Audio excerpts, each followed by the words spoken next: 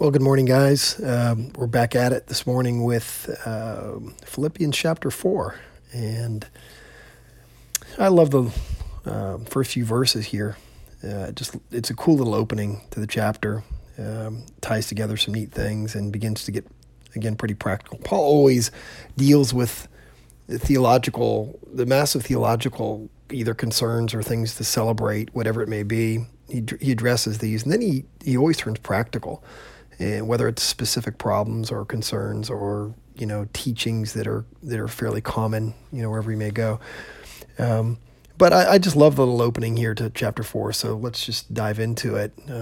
Paul says, "Therefore, my family, my brothers and sisters, you whom I love and long for, my joy and crown, that is how you should stand firm in the Lord, dear friends." I'll just stop there. I'm going to work through this just maybe first three verses at a verse at a time. And so here Paul is tying together what he's already said with where he's going. He's saying, in light of the resurrection, you remember back in chapter 3, verse 21, he says, who by the power that enables him to bring everything under control will transform our lowly bodies so that they will be like his glorious body. He's saying that because Jesus is resurrected, he now has the power to bring everything under his control and to transform our lowly bodies. And he's saying, therefore, family, those whom I love and long for, my joy and my crown, that is how you should stand firm in the Lord. You should, because he has the power to do within you, to bring about the change, the transformation in your life that we also desperately need. Let's just stand in that. Don't be like a boat in the water without a sail and without a rudder, just being pushed around by the waves and the wind. I mean, hold course, stay the course. And he moves on then to say in the next couple of verses, he just says, I plead with Euodia and I plead with Syntyche to agree with each other in the Lord. Yes, and I ask you, loyal yokefellow, help these women who have contended at my side in the cause of the gospel, along with Clement and the rest of my fellow workers, whose names are in the book of life. So here we have an interesting little thing going on, and I think it's particularly pertinent to us, in this day and age. Their names are kind of interesting. I think Euodia's name, I think it means fragrant. Kind of a cool name. And Syntyche's name, I think it means like fate, if I remember correctly. And whatever their names mean, apparently these two women had gotten to some sort of quarrel in the church. I mean, can you believe it? Can you believe that in the history of the church there's actually been people who fought with each other? Well, truth of the matter is, and I'm trying to be funny, I'm not very funny, that I have spent quite a bit of time, just as every pastor has, dealing with conflict and offense and bitterness within the body of Christ. There's plenty of times that I've had to deal with what it looks like for us to be Christ-like, to act and think, to have the mind of Christ and the attitude and actions of Christ when it comes to those who are outside of the household of faith. But maybe those of you who are listening are seasoned enough that you would not be surprised to know just how much time is spent in ministry, refereeing, mediating, settling differences that exist between believers. And apparently these two women had gotten into some sort of a spat. And Paul's advice is, instead of taking sides, one's better than the other, or trying to even fix their problem, apparently, and he does that at times, but apparently in this case, his advice to them is simply that they would be of the same mind, agree with each other in the Lord. It literally means to be of the same mind in the Lord.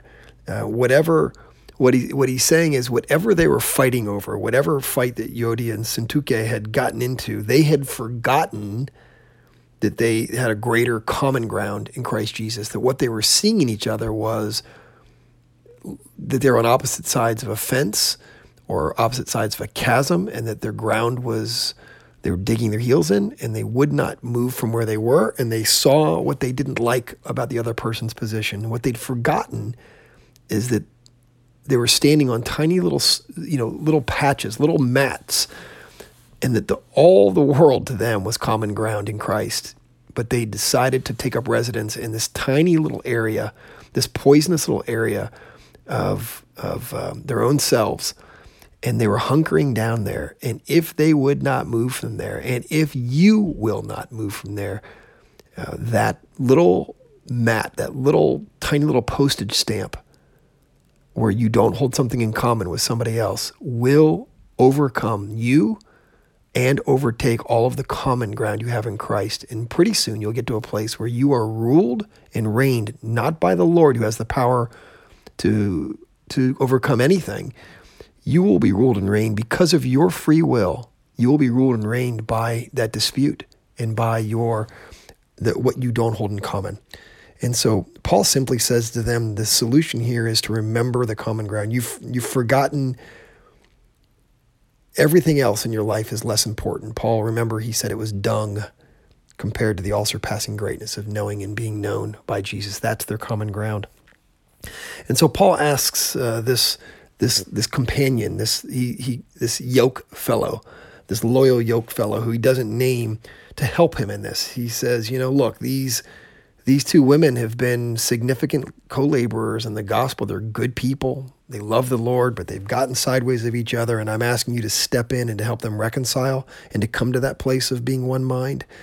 And, I think even though there's a falling out, Paul knows that this is something that can be resolved and they need to be back, in the right place. And then he just mentions just kind of, randomly this, here at the end of this, he says, verse 3, yes, and I ask you, loyal yoke fellow, help these women who have contended at my side in the cause of the gospel, along with Clement and the rest of my fellow workers whose names are in the book of life. He just mentions Clement. We don't know who that is. There was an early church father named Clement who was a leader in Rome, and he wrote a lot of stuff and preserved the people. I believe he wrote the letters to the church in Corinth, and we don't know if this is the same guy or not. It was a fairly common name. But here's my devotional thought that I would just try to, wrap this up with. If there's going to just be one sentence or one little mention of your name in the Bible, and that's all you have, would you want your one little mention to be like Euodia and Syntyche? Or would you like your whole life summed up like theirs, or would you like your whole life summed up like Clement? Euodia and Syntyche, their whole life is summed up in that they're in a dispute that needs to be solved. Clement's whole life is summed up as being connected with these other fellows workers whose names are in the book of life. The book of life is a good place to have your name, the Lamb, in the book of life in Revelation 20. So live your life in such a way that if somebody had to capture your life in a single sentence and sum it up, that it would just say something like Jeff Henderson, whose name is in the book of life. And not, Jeff Henderson and John Doe who are caught up in a dispute. Lord, help us.